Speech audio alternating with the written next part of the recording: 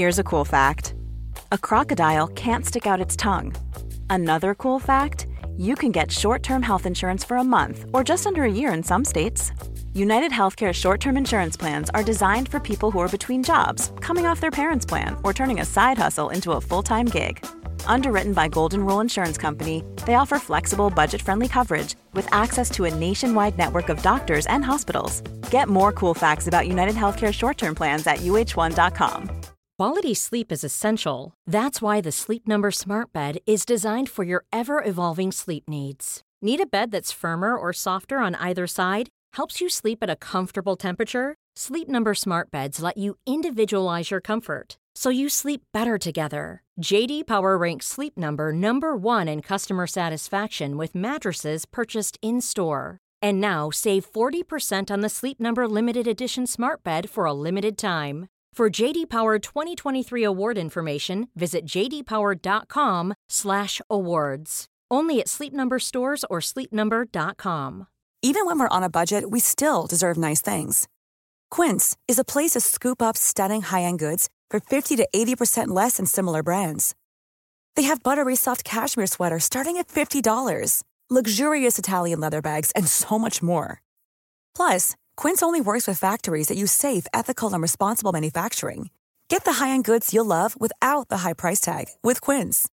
Go to quince.com/style for free shipping and 365-day returns.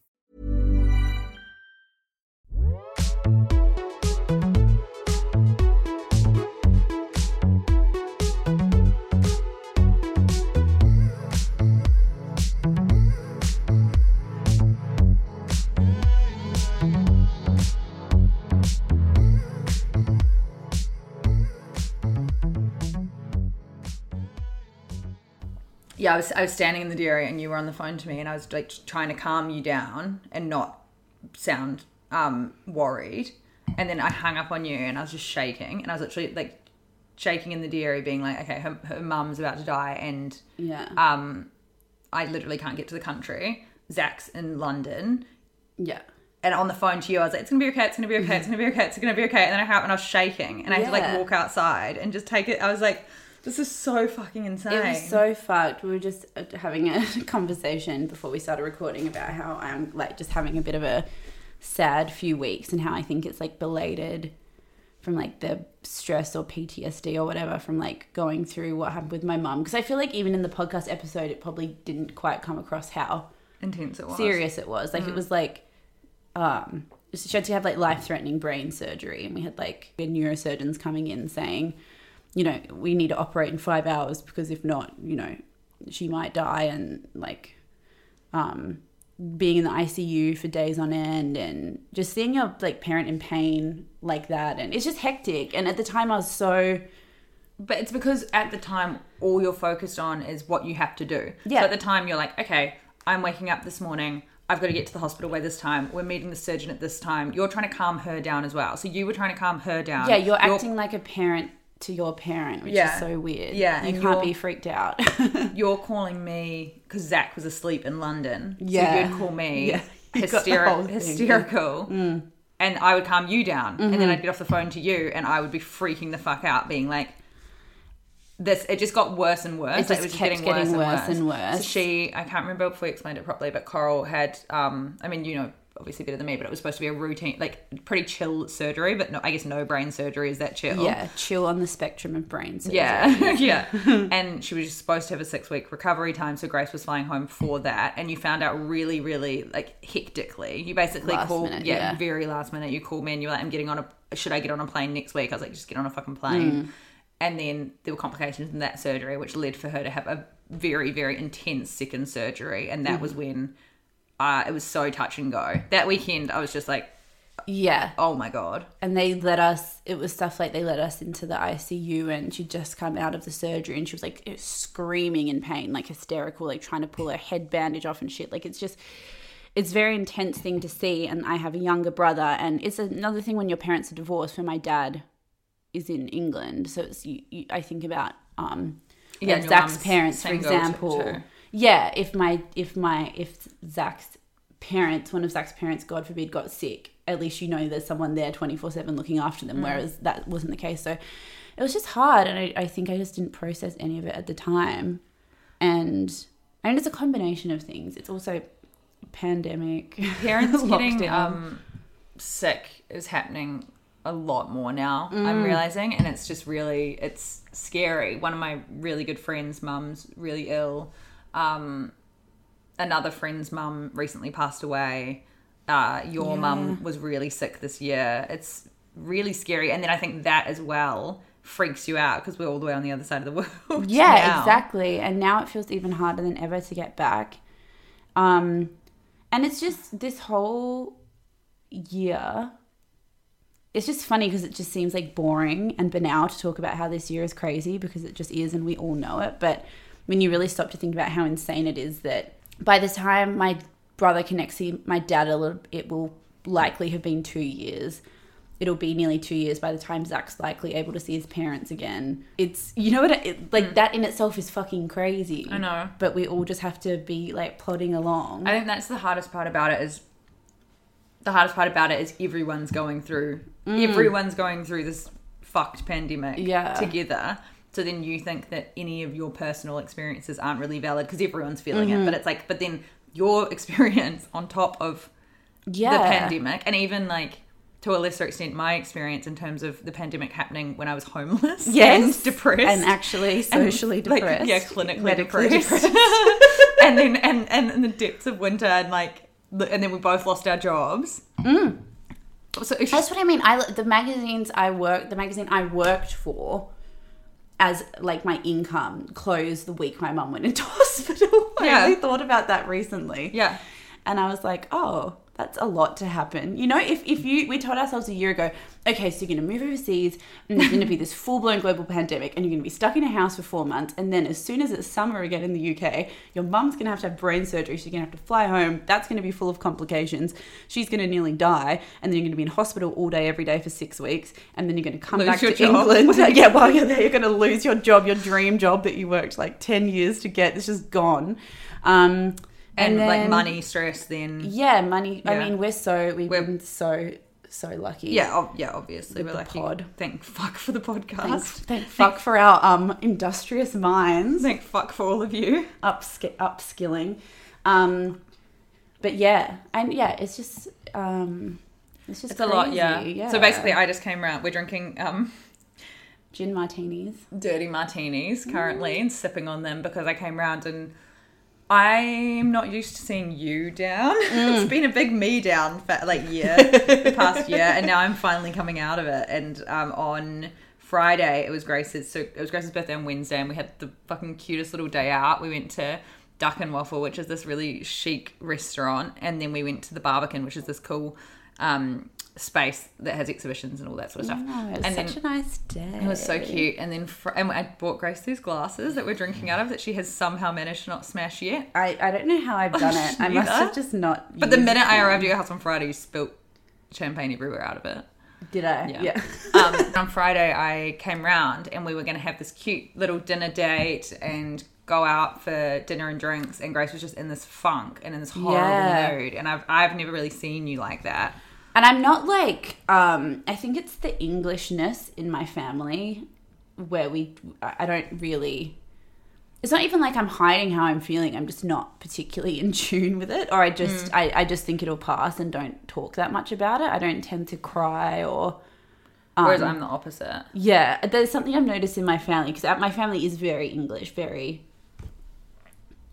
I don't want to, it's not uptight. It's not an overly emotional family. And we all just cry really heavily in movies, and it's kind of like our release to get through things. And I'm trying to this is actually a really good old movie recommendation. I made Zach watch it on my birthday. It's called A Royal Affair. It's Alicia Vikander's first movie. It's like a full period drama love story, but it's really, really good. I love period drama love stories. Yeah, it's one of the best ones. We have to watch it. But you'll get bored because it's got subtitles. It's called A Royal Affair. A Royal Affair. Me can't even listen to you in our own podcast. Can't even listen to me finishing this story about the movie. You're like, let's watch this 2.5 hour Danish film. But anyway, I had like a big cry in that, and that's how I get all my emotions out. Yeah. Yeah, it's been a lot. And now, so basically we're going into another full lockdown on Thursday, which will be my first lockdown in the UK. I did one in New Zealand. That's right. But I haven't done one here yet. And it's obviously coming into winter, so it's 4 p.m. now and the sun's setting. Yes. Outside the window. The sun comes up at 8. It'll be dark here before we finish, before we finish recording this episode, within like 10 minutes. And then you can't leave your house. Obviously, I know everyone's done it before. Melbourne just got out of it. But it feels never ending kind of over here. Like I'm just like, yeah. I'm sick of it now. I'm so fucking sick of it. So sick of it. And another thing we were talking about before, which is something that I spoke to our friend of the pod, Kate Lancaster, about when she was in Melbourne, where she said that there's something about being inside when other parts of the world are outside, where it makes you feel really, really like stagnated with work. And I think that's something that we've been really struggling with, is that we're both very ambitious and we're both usually very excited by and motivated by work. And because every time we get to a point of planning something, there's another fucking lockdown, there's another restriction on things, there's something happening. The situation in America is crazy, so things that we would have planned with talent in America drops off a cliff. You know what I mean? With like big things that would happen normally that we're excited about. There's a lot of like stopping and starting and stagnating. And then you can see... I was talking to Kate about the fact that like Instagram and social media and other people's achievements feel like a slap in the face now in a way that they never used to, because we're literally physically prevented from doing stuff. That's been a massive thing for me as well, where I never used to feel... I always used to look at other people's work, especially in our careers, and be like, oh, that's cool that they're writing for this place, but it never felt like it was a personal affront to me. Yeah. Whereas now it does, which is so fucked, because it's also like I feel so overwhelmed constantly, or I feel just like tired all the time. Yeah. And tired all the time and unmotivated and not creative at all. I feel like I literally, I'm like, I don't even know what I want to fucking write about.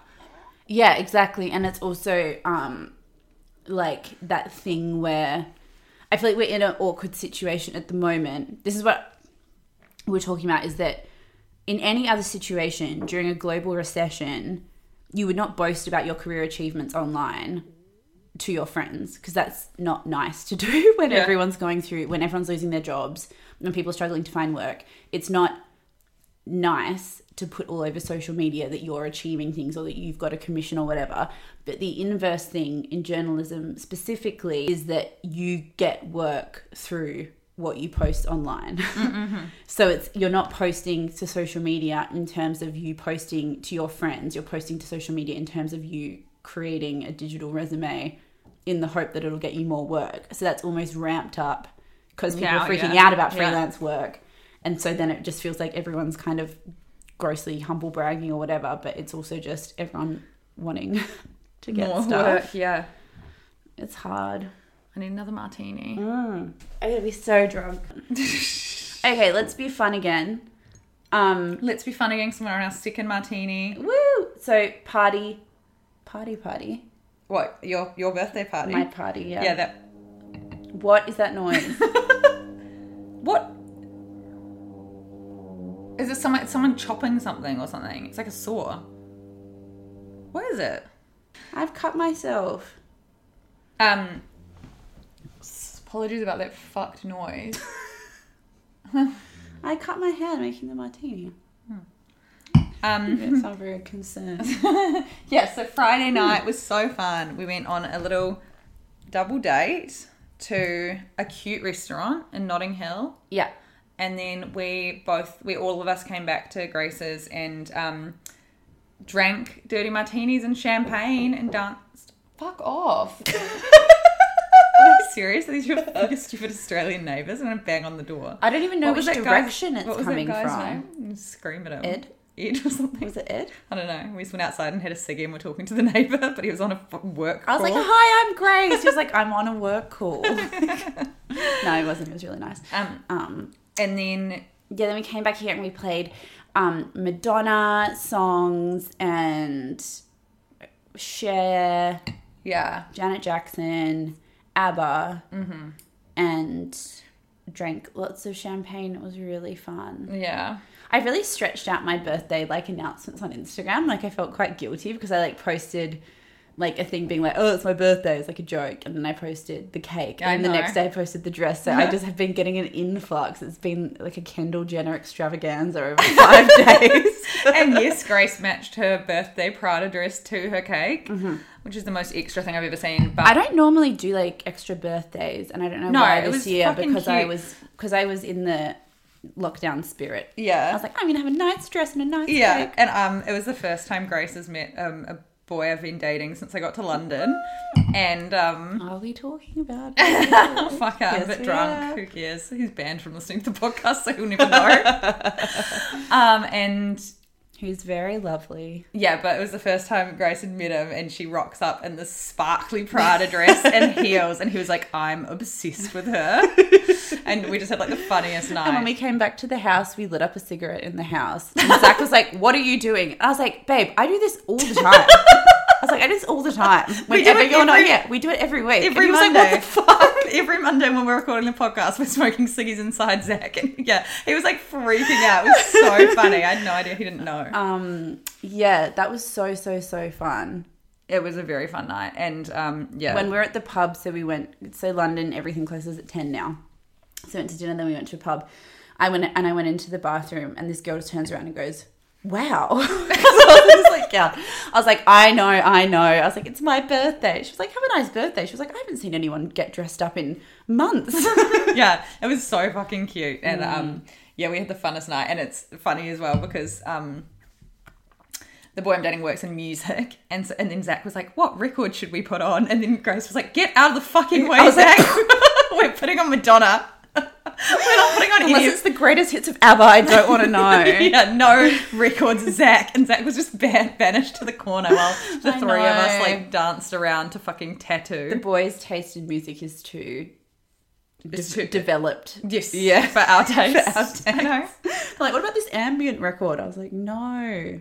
And I feel we were playing the Cardigans, Love Me, Love Me. Yeah, great Great tunes. Great choice. Great tunes. I must say I'm disappointed you didn't get me a hologram of my father, who is alive. Who's alive, yeah. I'll get you a hologram of my dead stepdad. I'll get you one. For your next birthday. Dead stepdad. Yeah. Yeah, Kanye West. So the hologram idea is fucking random. Okay, so Zach literally rolled over, which is so random because he's not interested in the Kardashians, and was like, you have to watch this first thing in the morning, and just put this thing in front of my face. And obviously, as we just talked about, I'm quite emotional at the moment, so I got really teared up watching it because I thought it was really nice. It was. So it's Robert Kardashian, Kim Kardashian's father, sending her a birthday message via the hologram technology. What's fucked about it, the funniest part about it, is that Kanye got her dead dad to say, you've married a genius? I was like, stop. I did wonder if he was joking. I wondered if Kanye was doing a little wink wink ha ha, and everyone was like, ha ha ha. I don't know either. It's like Blake Lively with the shoe Photoshop. I'm like, I don't want to know. I know. We did a whole segment last week on how Blake Lively's shoe Photoshop wasn't very funny, and how Blake Lively's so pretty that she's just been taught that anything she does is funny and doesn't have the barriers that everyone else in the world has to deal with. And then we cut it because we felt like bitches. We cut it because we thought you'd be angry at us. Because everyone loves Blake Lively. It's not her fault. No, she's so attractive that she's got a subpar. You can't have everything. Yeah. Because, I don't think she's that funny. Ryan Reynolds is funny. I don't like him as a human either. I don't mind Blake Lively as a human. I don't really like Ryan Reynolds for some reason. There's no fact behind that. Yeah. No reason. But it was the shoe Photoshop thing. I mean, it made their post go viral, but no one was really talking about voting. Yeah. I'm wondering how effective all these celebrity vote things are if they're not just personal branding tools at this point. Kendall Jenner for a Halloween birthday I know. party. I was like, Kendall, we're not fucking buying this. That your thoughty Halloween non-socially distanced party was all in the name of democracy. Yeah. No. Yeah. But the Kim Kardashian birthday party in Tahiti was pretty fucking hilarious. Her tweet where she was just like, I just wanted to fly like 700 of my closest friends, family, and a few professional photographers to a private island in Tahiti to pretend things are normal just for a minute. And I was like, shut up, Kim. I feel bad for her in the sense that I read Eva Wiseman did a column for The Guardian where she said that Kim revealed that her plan was to host a Wild Wild West themed 40th extravaganza that she'd been planning for a year, and she had a bespoke Mugler cowgirl outfit, and it was going to be this huge crazy cowboy party, and she couldn't do it. Poor Kim. And I feel bad for her. No, you don't. Only get feel one bad 40th. She can have that party anytime. I don't think it's that bad that she went to a private island in Tahiti. Like, I think you have to have a go at me for going to Puglia if you're going to have a go at Kim for going to Tahiti. I feel the same. I wasn't super mad about it because the thing is it's like, this is the thing. She should have addressed it. I think everyone's just getting mad at everyone for doing everything. But when you're doing things and you're doing them safely, like they all got tested, I would say. Everyone gets tested in the US all the fucking time. Like Kendall Jenner said that they all got rapid fire tests before going to the party, and they probably did. Like they would have just gotten rapid fire tests. No one had COVID. They went in. That's why they didn't wear masks. But it just seems tone deaf to fly. It's more like the show of the wealth. Yes. Than it is the safety thing. I agree. It's more just being like, I have so much money that I'm flying all my friends to a private island in Tahiti, and I'm going to throw it all over Instagram. Like, It's strange Tahiti. That she framed it as, I just wanted to have a nice time. Like, you just go. And you're also in a mansion all the time. And be shameless about going. I think that trying to justify it as, let me live, is what made people angry. Yeah. You know, that's what all the backlash was about, because it's funny that she was trying to say, just let me have a nice time on my birthday when she lives in a $40 million mansion. Yes. But if she just went, I don't think people would care. People would care. Would, yeah. But I think it's more the posting on Instagram thing. But then it's just like showing off your wealth when heaps of people are fucking dying. Like literally, Kim, there's people that are dying. Yeah. People are dying and people are sick and everyone's lost their jobs, and she's being like flaunting around on an island. Maybe just go to the island and don't post it. But then I guess they want to post. She physically could not do that. No, they couldn't. She couldn't do it. Kendall Jenner's birthday party, there were signs everywhere saying no social media. Take as many photos as you want, just don't put it on social media. And everyone would have been like shaking and sweating, trying not to post it. Yeah. And then they just gave up, and then they posted it, and then that made her birthday look so much worse because she'd obviously been trying to keep people from finding out about it. But that's what I find funny about this whole thing, is that if you found out, if there was a report on E that Kendall Jenner had a small 15-person 25th birthday where people got COVID tests beforehand, no one would care. It's the image of everyone looking hot and young and like they're having fun when wait staff have masks on. And the people at the party don't, who are billionaires. That looks awful. But having said that, I was really surprised that she had a party, because you would never have one in the UK, and the UK is not as bad as the US at the moment. Yeah, but the US is just different. Well, I'm actually unsure, because the US, we have a rule where you physically can't have more than 6 people anywhere at any time. But they obviously must not, because that didn't come up in anything I read. There's 100,000 cases per day in America at the moment. Surely that will get Donald Trump voted out. Everyone's talking about how sexy Zach's voice is. I know. I was like, everyone, down, you horny little girls. I got a person private message me on Facebook being like, I need to address how hot Zach's voice is. Someone, a couple of people have private DM'd us on Instagram, and I DM'd one person drunk on Friday night. Like, here's his number. No, from your birthday, and someone had. I think we were talking to Zach about how everyone thinks his voice is hot, and I like opened a DM and just wrote back, "Yay." So sorry. That was like a weird response to you, but I couldn't figure out what else to say. I keep drunk DMing people and afterward drinks. Stop doing it. I know, it's because I like get a bit excited when I'm drunk, and when I'm sober I can't be bothered addressing any of the DMs. And then we had another person write on our Facebook page today saying that Zach sounds like Chris Hemsworth. He's going to get a big head, guys. He's already got a big head. He's going to get a bigger head. Yeah. He was telling me off on Friday night for ringing the doorbell too many times. Yeah, I do, in his defense, want to go and like recreate what it sounds like, because I don't think you've heard the buzzer go off before. It's insane. It sounds like you're in a prison. Well, should I go do it? No.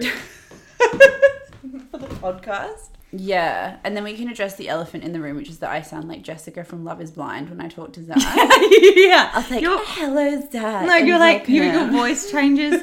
Because your voice does change when you talk to Zach. Yeah. But it's because you guys have your own thing. It's not like you turn more girly or something. You guys just have a dumb, like, you have like a dumb love languagey thing that's like quite hard to be involved in sometimes. Oh God, I don't even notice it. So no, it's cute. But your voice changed heaps. I was like, this is so funny, but so cute. You sound better when you talk to Zach because you sound slower and more relaxed. And I was like, I wish I sounded like you two because when you two are talking, it's like quite nice to listen to. Yeah, but I was like, we should have a spin-off, like a politics show that 6 people listen to. Yeah, maybe. No, you're not going to launch another podcast with Zach.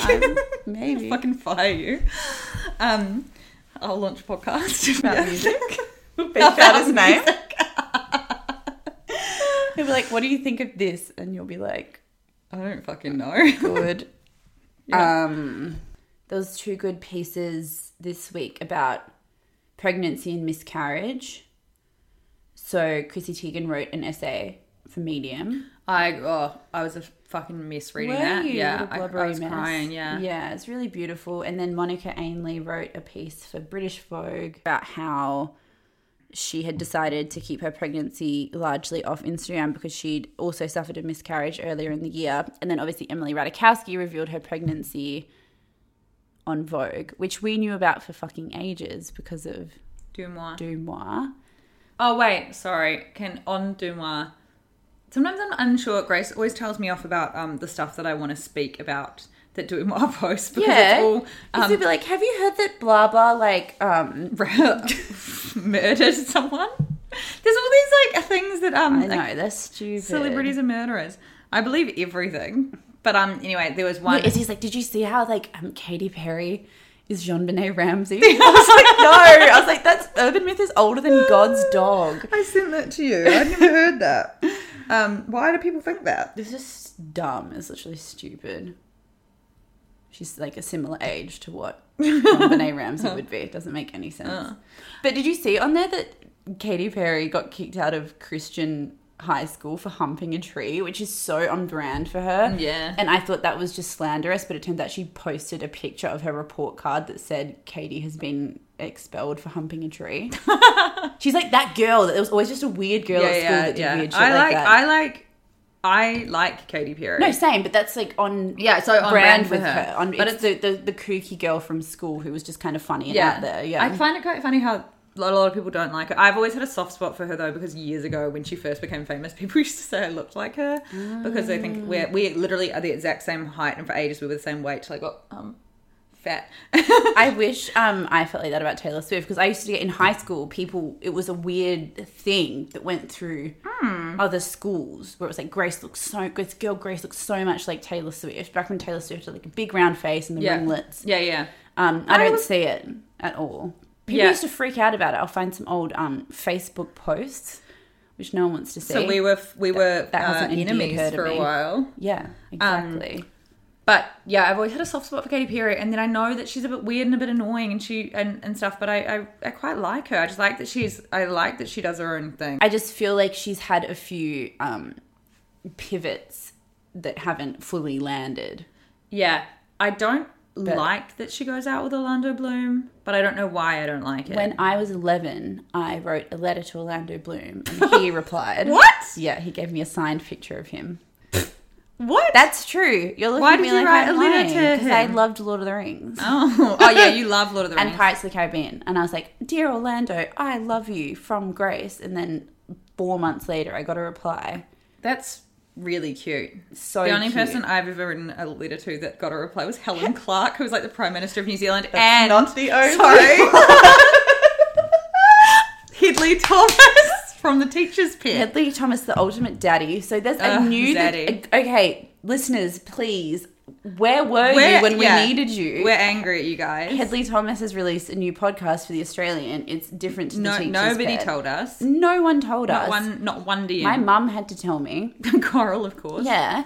And it's really, really good. I listened to it in 3 days, and that's probably also listened to the whole thing? I listened to the whole thing. It's only 9 episodes. And it's really good, but trigger warning, right? It's just about a woman that gets abducted, so it's just as awful as The Teacher's Pet, basically. Okay, yeah. But it's very, very interesting because I just love him so much. I just love how his voice is very hot. His voice is so hot, but he's also, sometimes he just gets stuck on saying something over and over again. Like, you remember The Teacher's Pet, how he would always be like, the cicadas in the outback. He would just say that every episode. Yeah. And this one, he just keeps talking about a seafood shop, and it's just funny.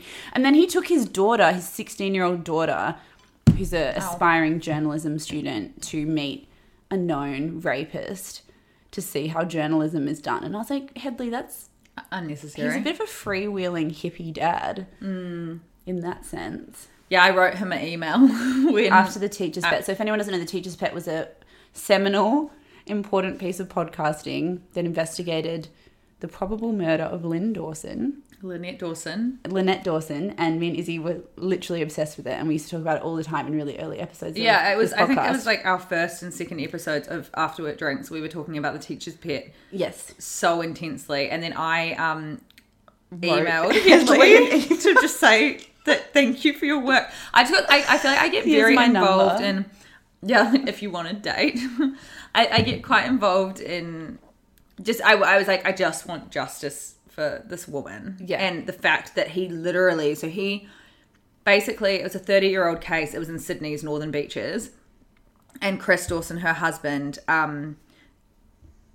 was a teacher, and basically her disappearance was super sus.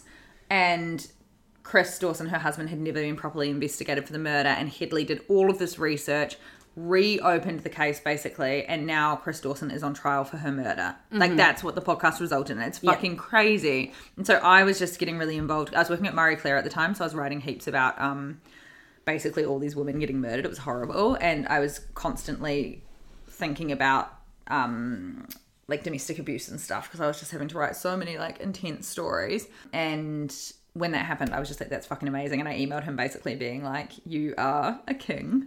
Thank you for all that you do. And then he replied with this really cute email reply. Him replying is so gorgeous, but also so on brand. Like, I can just see him sitting at night going through his emails being like, I've got to reply to that lovely journalist at Marie Claire. Yeah.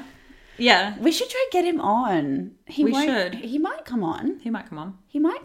We could do a little tile for him with the little disco ball. Okay, so back to the pregnancy thing. But wait. We were on Orlando Bloom. Oh, yeah. God, we have a lot of What did he say to you? It was like, Dear Grace, kind regards, Orlando Bloom. Yeah. Literally.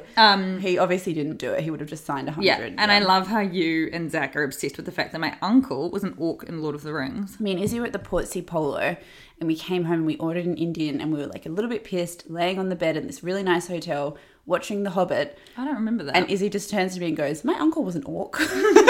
Yeah, and you and Zach always talk about it. And I flipped the table in excitement. Yeah. Crazy. Can you spot him in it? No. At a push? I don't know. Would you find out which scene he's in? Do you want me to find out? Maybe. I don't talk to him, he's a pedo. But yeah. He actually is. Yeah. He's a literal pedophile, my uncle, yeah. It's pretty fucked. And he was also an orc. Yeah.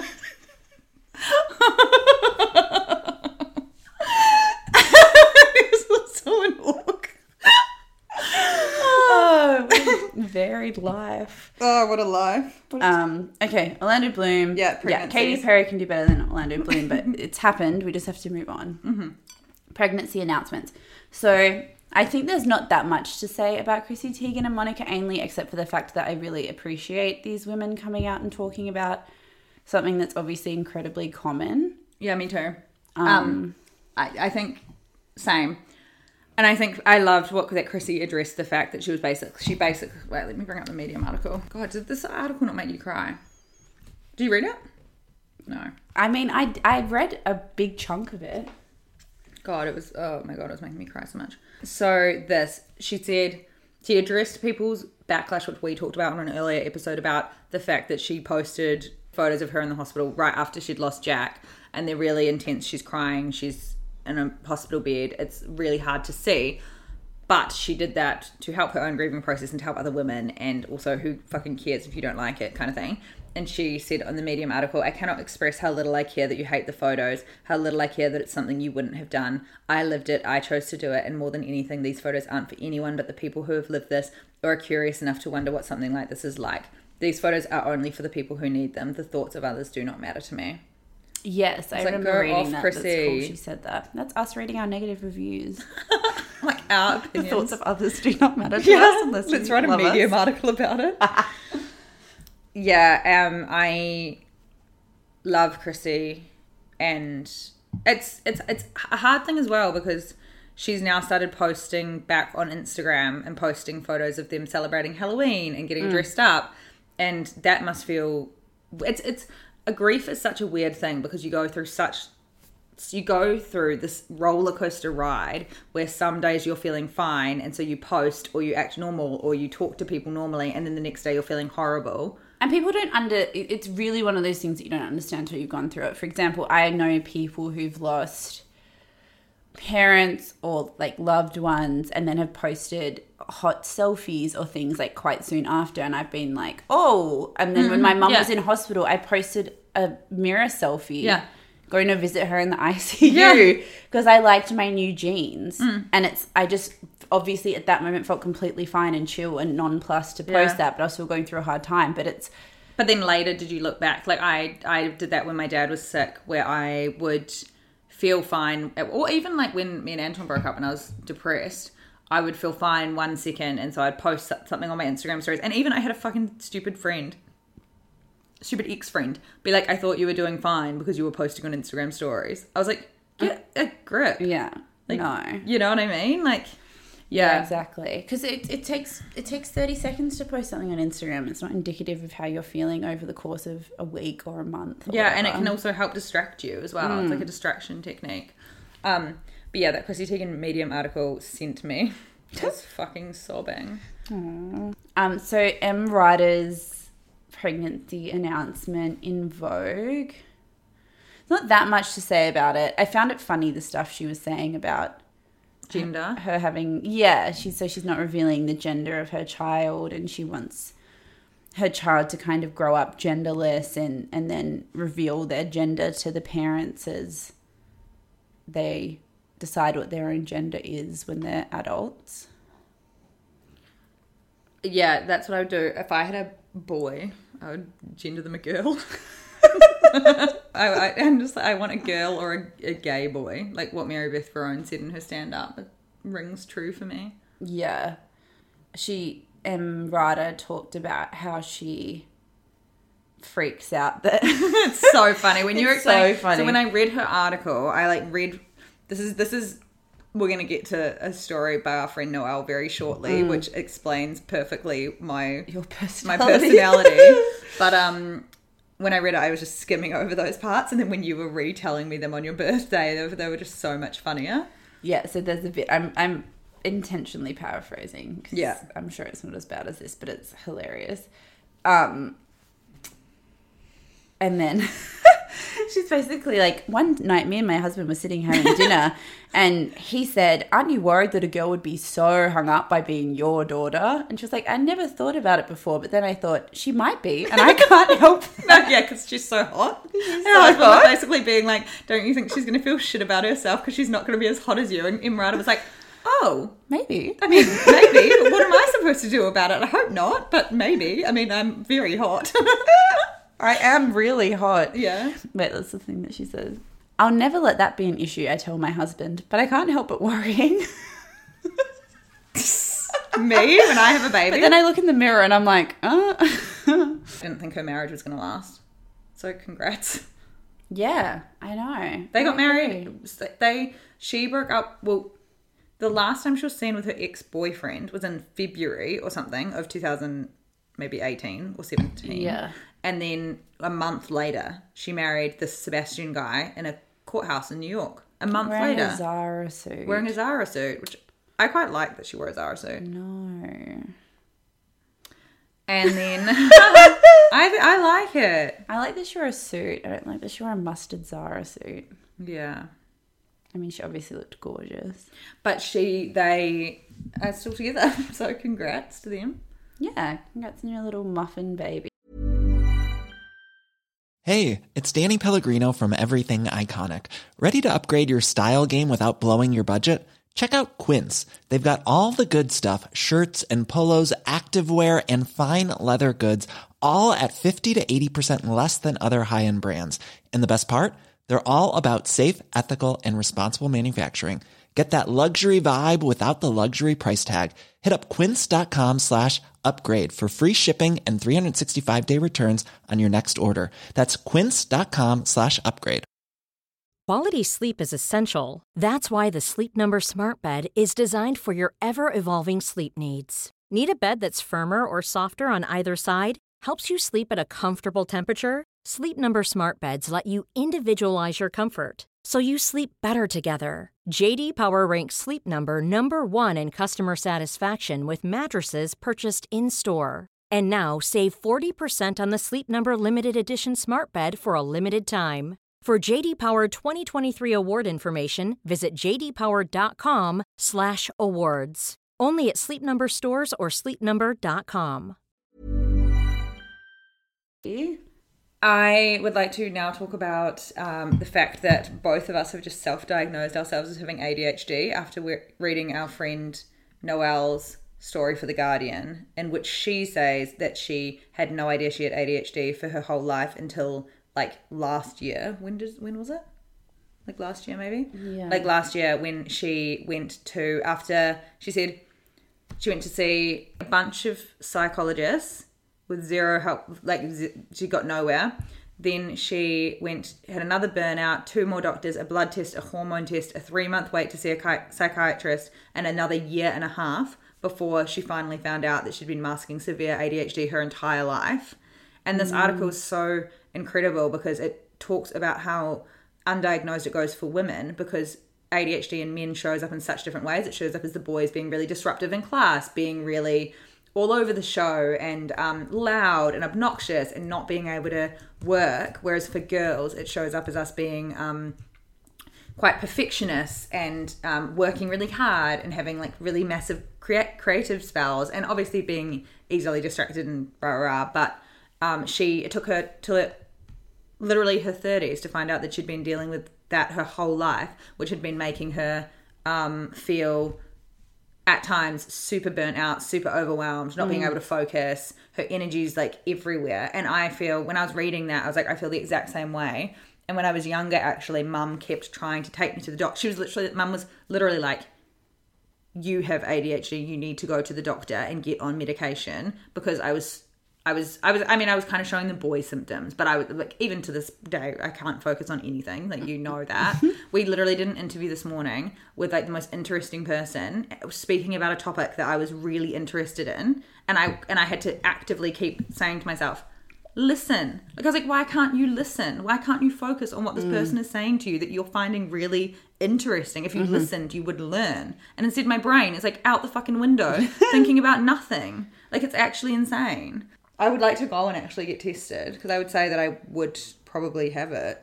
Yeah, the symptoms sound also very conducive with creative fields. So the idea is people who are daydreamers, or people who get lost in a fantasy land, or people who are overly sensitive. And it is kind of that thing that I think it would be very common in our profession. And I definitely saw a lot of myself in what Noelle was writing about too, which has coincidentally gone quite viral. It's had over 1,000 shares already and 200 comments. It's been up for 2 hours. Yeah, and Noelle has been posting about how she's been inundated with people sending her messages and kind of crying through reading this story that's made them realize something about themselves that they didn't know they had. She calls these women who experience this lost girls, and it is kind of that thing about being quite chaotic and really struggling to have structure and order and to do things in a kind of sensible, logical way, which I think can very easily just be brushed off as being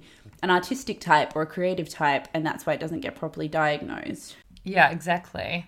We are such lucky girls and that we are actually friends with Noelle, and she agreed to come onto the podcast today to talk to us about why it took so long to get the diagnosis that she had ADHD, what the traits are in women and why it's missed in so many women, and for women who may be thinking they now have it, aka us, what the typical symptoms are that they should look out for, what happens when you're diagnosed, whether you go on medication, the difference it makes to your life, and everything. So we're going to pass over to that interview now. Thanks for having me, guys. Oh my God, we're so stoked to have you on. Yeah, we loved your piece. I feel like I have ADHD for sure. We both want to get diagnosed now because I think it's very like, oh wait, we'll get into the proper questions. Should I just ask the proper question? Yeah, we'll start the interview properly. So you wrote in your piece for The Guardian, which everybody should go and read, and which we talked about on this week's episode, that it took you years and years and years for you to finally get to the diagnosis that you have ADHD. Why did it take that long, and what was the process like? Well, in short, the reason why it took so long is because I'm a woman. Because we, as I said in the piece, is so many of us go undiagnosed, and all the symptoms that appear in women with ADHD are just, swept under the rug. So for me, I always struggled with life in general, and you just when the struggle is so normalized for you, you don't see it as an issue. Until I was getting older, and I was kind of, I was overwhelmed all the time. I was having so many meltdowns, and, you start to get, I was like in my early 30s, and you start to look around you, and there's all these, amazing women under 30 pieces, and you're just like, how the fuck are these women doing all these things? And, we all know that the seemingly have your life together is a little bit of a social media lie, but I was just like, life doesn't, how is it this hard? How is everything this hard? And then I was experiencing really, really bad burnout. And I would just collapse into a ball and cry, and then I would have to sleep for weeks at a time. And I knew something was really wrong. So I went to so many doctors. I had so many blood tests. I went on for weeks and weeks, and everybody was like, oh, you just need to take a break, or you just need to, prioritize your time more, or trying to give me all these things, and not realizing that my internal monologue was just, chaos. So after I was just like at my wit's end and melting down and missing deadlines and disappointing everyone around me, and all my relationships were falling apart, and I was, spiraling into just this black hole where from the outside, because I was still working, because I had to, survive, you wouldn't have known either, because I was prioritizing work, and, that meant working until 4 a.m, getting up at 10, working all day. And when I say working, it was still a struggle to be creative and write things and all of that. So anyway, long story short, I went to doctors and psychologists, and I got blood tests and all the things, and none of it helped. And then I just asked for I went to a GP, again unhelpful, and went and just asked for a referral to a psychiatrist. And I was in Australia at the time, and a referral to a psychiatrist in Australia requires GP, a letter from your GP, and quite often a really long wait time, and it's very expensive. So I had to wait 3 months to get in, and then I had to pay $600 to see a psychiatrist. Wow. Yeah, that's insane. So, yeah, it's not easy. It's really difficult. And, again, I not many people can afford $600 to go see a doctor to maybe get an answer to a problem they don't really know they have. That process of getting the diagnosis, as you said in the piece, and I can just imagine, was like really revelatory for you. What were some of the things that you kind of fell into place and started to make sense about yourself once you had someone explain what this condition was? Yeah. So I should also say, and this wasn't in the piece because I didn't really have a word count to go into my crazy personal story because I wanted to really outline the symptoms. But when I was younger, I was diagnosed with bipolar 2 by a GP, which I also found out later GPs aren't supposed to do. And it didn't really mean, I tried like lots of medication. I was really depressed. This was probably when I was in my 20s. And so this misdiagnosis is really popular, and it's really not really popular, really common for women with ADHD as well. So I should also point that out, that I had tried to seek help for depression and anxiety in the past, that, got me nowhere. So when I went to the psychiatrist and I was like, I've had depression and anxiety, and I feel like I just want tools. I feel like I need someone to tell me how to compartmentalize my life. Like I need someone to say, okay, Noelle, this is how you focus on this one task for, maybe more than half an hour, or this is how you stop getting distracted, or this is how you do things that maybe aren't exciting to you, like, your tax or creating a spreadsheet, or just like this is. And so I went there initially just going, I need tools. Someone like, someone teach me how to do this, because I felt like I'd outsmarted psychologists that were like, oh, you're just not achieving the goals that you want in life, or you just trying to be perfectionist. And I was like, no, I get the psychology of it. I just need someone to give me, actual tools. So then what happened is the doctor asked me all these questions about my childhood and was like, what were you like in school? And, how are you doing tasks? And I had so many stories that I know so many other women had as well, where we were told that, she was really good at this.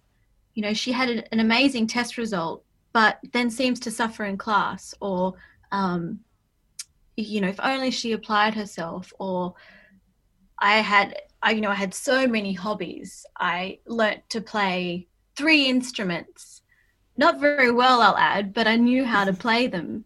I did so many sports. I did, 4 different types of dancing classes. I went to NIDA and I went to like community theatre and was enrolled in all these things because I had so many interests and showed interest in so many things. And it's like, I look back on it and I'm like, how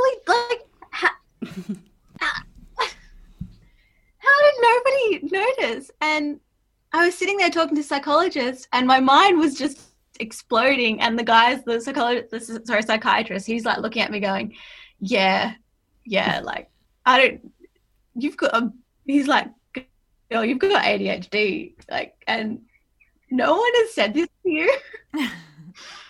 Oh, that's funny because like what you're saying about you as a child, I was really similar, but this is bad as well because my mum literally was like, you do have ADHD, and tried to take me to get medicated. And when I was a kid, I was so worried about having something wrong with me or being on medication that I never got medicated. And then to this day, I still struggle with all of these things. And then your piece reminded me about all of it. I was like, God. Yeah. I think like and if anyone is listening to this that has had a diagnosis, the hardest part, and this is why the story that I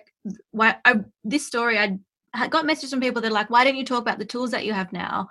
But I think when I wanted to write this story is I wanted to point out like how hard it is to A, get that diagnosis, and B, how hard it is to deal with that, because you look back on your whole life and you're like, oh my God, like I've been failing with this thing that no one has pointed out, like what could my life have been if I'd gotten help early?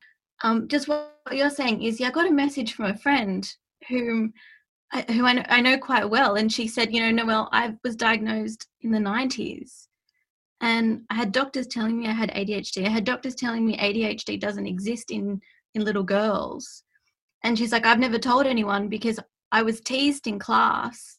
I was teased by my family, and you know, this woman is in her 30s as well, and she'd carried the stigma of being teased about it. So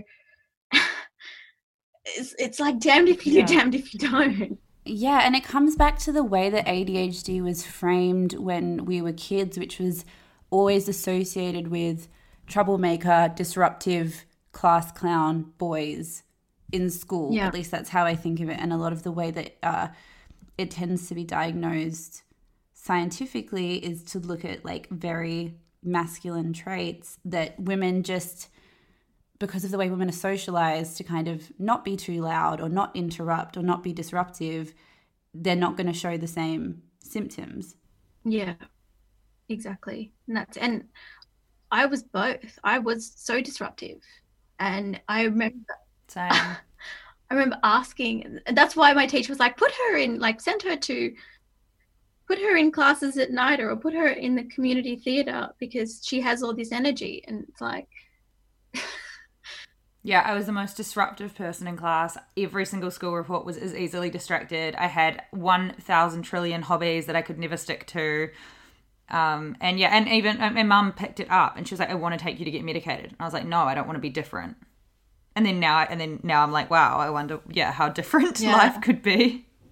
Maybe. I don't know. Yeah. And it's the other thing is it's so all around the world, it's very different. For, you know, it's so different if you're in the UK or America or the US, or Australia, to get that treatment or medicated or to even know where to start. And quite often GPs, where, you know, which is the starting point, you have to go to a doctor to get a referral, at least in Australia, and I think in the UK as well. You have to go through someone who probably has no clue, or did their medical degree at a time when women were under-researched. You know, by the time we had our own study, I was at the end of high school. So that was just a study on women on their own. So what chance did anyone my age or anyone that had, gone through school in the 90s and the 2000s have if their teacher wasn't up to date with medical findings, and the GP had not looked at any recent studies? Yeah. So you in the piece refer to women who are similar as lost girls. So we just wanted to know if you could just explain what that means and kind of what some of the traits are that people who are listening should be looking out for. Well, I want to preface it with also the fact that I just point out that like so many of us right now know what it feels like for ADHD girls their whole life, because all of us are frazzled and, you know, glued to screens. And especially like as we're talking right now, the US election's about to go on, and we all know that doom scrolling and just over stimulation of information at all times. So like, and that's what it feels like your whole life. You feel like you are just being bombarded with sensory flashes all the time. And so, you know, Lost Girls is, it's a term that's been used a lot in editorials and by experts talking about ADHD women. And I guess it refers to just going through life feeling overwhelmed and like nobody understands you. And I really hate the attention hyperactive deficit disorder name, because I don't feel like it explains how it feels to be so sensitive to the world around you. You know, for me, it means like just being overwhelmed by information all the time. Like anyone that knows me and has been to an art gallery with me will probably have watched me cry in art galleries or cry to music or in films that aren't even sad. I feel like I'm on a plane all the time. Like when, you know, watching things and you just get over emotion because you're so empathetic and so sensitive to the world around you. And it shouldn't be called ADHD. It should be called, you know, information overload sensitivity, because that's you go through life just feeling like you want to know more about everything, but you don't know enough, but nobody understands you. So you just end up feeling overwhelmed. Oh my God, it's so similar. I remember hearing Florence Welch talk about something similar, and obviously she hadn't related it to ADHD disorder, but I remember her saying something we played in the podcast where she said, I just seem to not have this thing that other people seem to have, where they don't feel things as deeply, or where things don't get to them as much. And me and Izzy were talking about how much we related to that, and it's funny that that's kind of a symptom of it. Now that you have been diagnosed, can you talk about how the process of diagnosis has changed your life, and whether you went on medication or what the process looked like afterwards? Sure. So what was really helped me was because I'm a freelancer, and because the things I write about are often this is the big benefit of my ADHD. It's not all bad, by the way. It is a superpower when we, as ADHD women, we have this. Well, as ADHD, anybody has, the benefit of hyperfocus, which is when it's the flip side of, inattentiveness. It's where you end up zoning in on something that you really love or really enjoy doing for a very long time. And that has helped me a lot in my work. And if anyone ever reads any of the deep dives that I do, you can probably, and you have ADHD, you'll probably be able to tell, because I have used my ADHD to the benefit of my writing. So I want to say also that it is like, it can be a superpower, but having the diagnosis just gave me so much relief, because then I knew that I could look at the things that could help me. I had something to spring off and step forward with. So saying, okay, I've got ADHD. It's the same as like, okay, I've got anxiety. I know I've got anxiety. I know what I need to do to keep my anxiety in check. I know what it feels like when I'm starting to feel anxious. And you can recognize when your symptoms are going from good to bad. So for me, having that was a really amazing springboard. And I have been put on medication, and medication is different around the world, but it did take me a good 6 months to get used to my medication as well, and understand when I should take it, what food I need to take with it, what time of the day, how much of it, all those kind of things. And if anyone's been on antidepressants, it's quite similar, because you feel really good in the beginning, and then it kind of evens out with your brain, and then the ADHD medication will quieten down your brain. So then there's a lot of getting used to, but it has helped me a lot, especially because I'm stuck in another country and don't have my normal routines, and I can't build those pathways of good habits. Do you want me to explain kind of the things that I have adopted, though, the tools? Yeah, that would be amazing. Yeah, that would be great if that's okay. So the things that have helped me are, I have to just implemented things in my daily routine. So every night before I go to bed, I have a notepad and I write down a list of all the things I want to do the next day. And I have to do that at night, because sometimes when I wake up in the morning, especially if I've checked my phone and doom scrolled on Twitter, I will get overwhelmed and forget what I have to do that day. So I do that. I also use Post-it notes, and I have as a visual board of, what I'm working on, and I'll even do micro steps. So if I'm, doing invoicing that day, I don't just have a Post-it note that says invoicing. I'll have a Post-it note that says invoice this person, send an email to this person, do this, and really break down each step I need to do. And having that visual, that visualization in front of me, and, ripping the Post-it off the wall or off my fridge or off, my computer is really good. Because the other thing with ADHD is that we need dopamine, and there's little hits of dopamine to really help us along the way. So really, I really micromanaged my goals of what I have to do to get through the day. But that doesn't mean doesn't mean I'm succeeding all the time. That's funny, because I do both of those things already. I literally have to have email Jess back, invoice this person, and I have a to-do list of every single day on my notes. Yeah, it's like, and the other thing that is a really helpful thing that I recently discovered was monochromatic mode on your phone or grayscale mode on my iPhone. You can go into your in accessibility settings and turn your screen to black and white, and that really helped because it took away and then you can also add a shortcut where you press the side button on your iPhone 3 times and it turns the whole thing to black and white, and that really took out the sensation of being on my phone all day, and it made things like Instagram really boring to look at, so that helped me to put my phone down and That's not so doom good. scroll. That's a great idea. It's like boring up your life. I know. Yeah. Well, I do with Instagram where I'll like cut my usage down to an hour a day, and then always on like the 7th day I just gorge and have like a 3-hour session, and then feel like I've done a bunch of meth afterwards and just like crash out on the couch. It's so awful. Well, thank you so much for talking to us.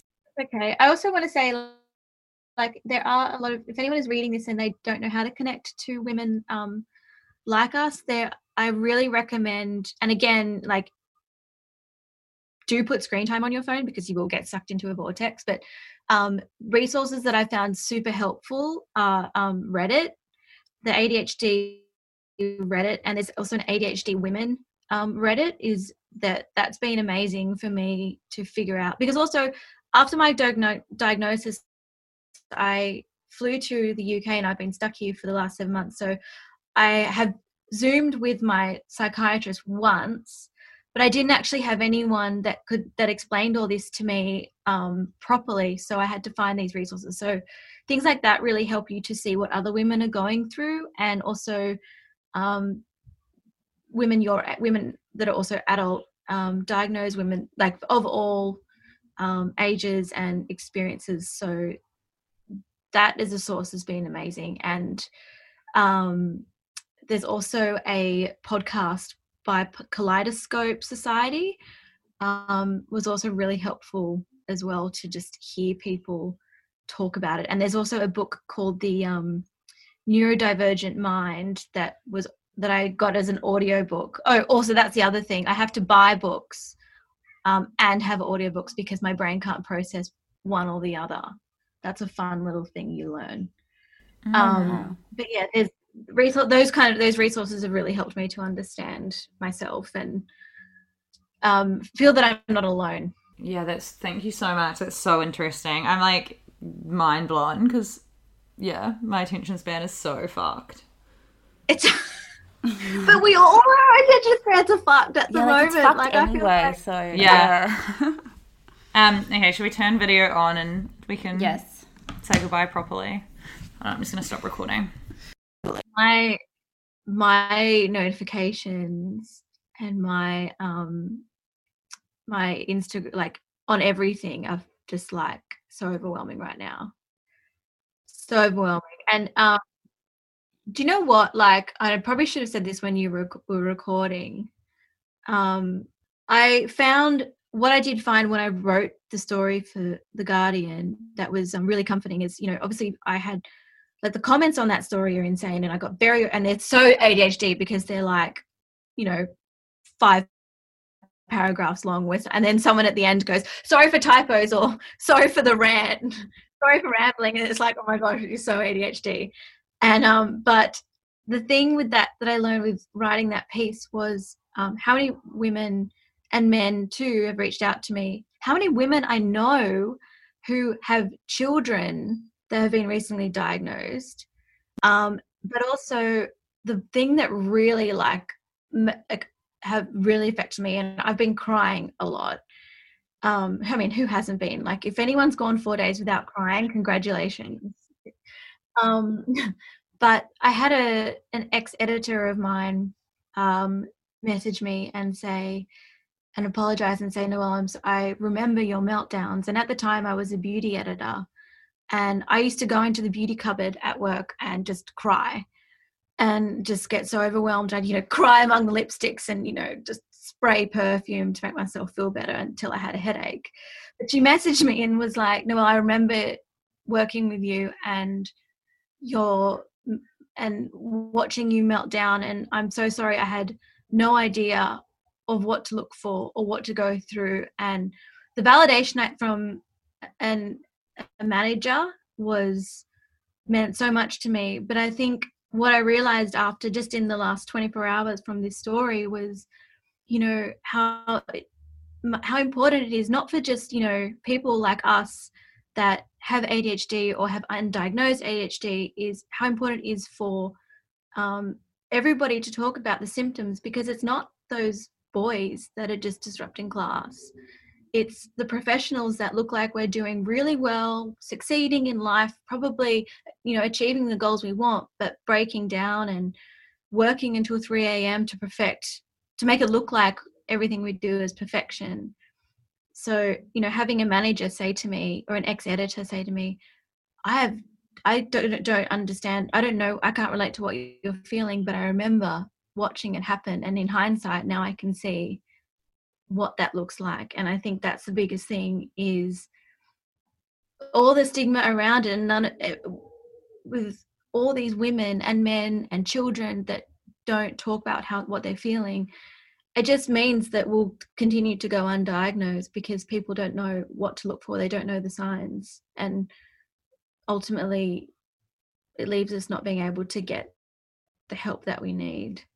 I've not talked about on the podcast, which is classic us, is Noelle was part of our mentorship program, which we talked about ages ago, and we've finally gone live with our website, which has a bunch of pieces published by new and emerging writers. So basically we did a call out in June or July to get, we wanted to kind of diversify the Australian and New Zealand media landscape, because it is historically incredibly white, and we just wanted to help with getting new voices out there. So we got together a bunch of our friends, a bunch of magazine editors. Noelle was one of them, and they helped to mentor these young aspiring writers, and we've published the first lot of stories on afterworkdrinks.net now, which means that these writers have a published bit of work that they can then take out to other publications, which is massive in helping you get more work. Plus, we've already had massive Australian publications, like publishers, reach out to us and ask for the girls' personal email addresses to give them work, which is I'm quite proud of us about. We just forgot to talk about it. Yeah, I'm very proud of it. And I also think if you're listening and you know someone, or you are someone who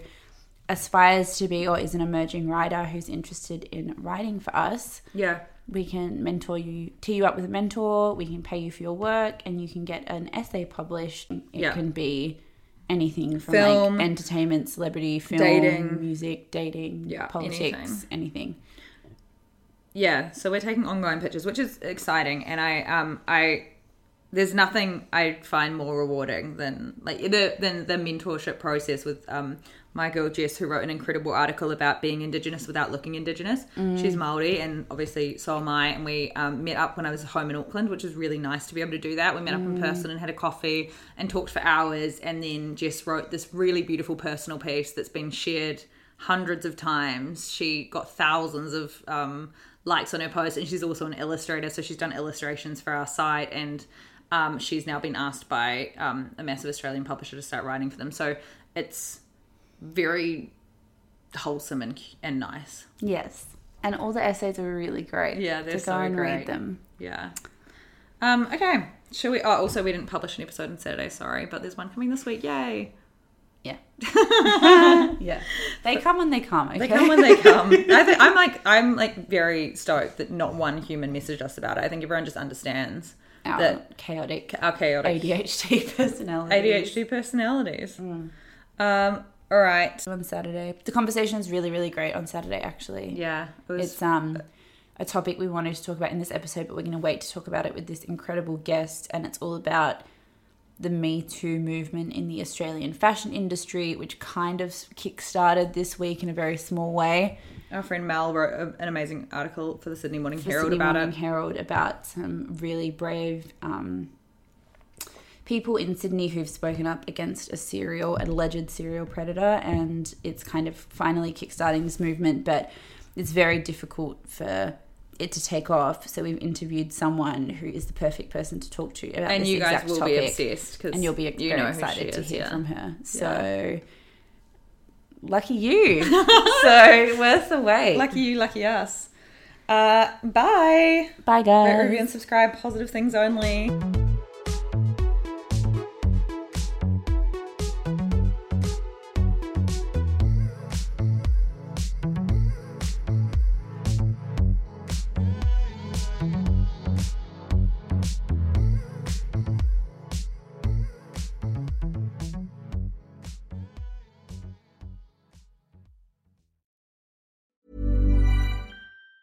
Normally, being a little extra can be a bit much, but when it comes to healthcare, it pays to be extra.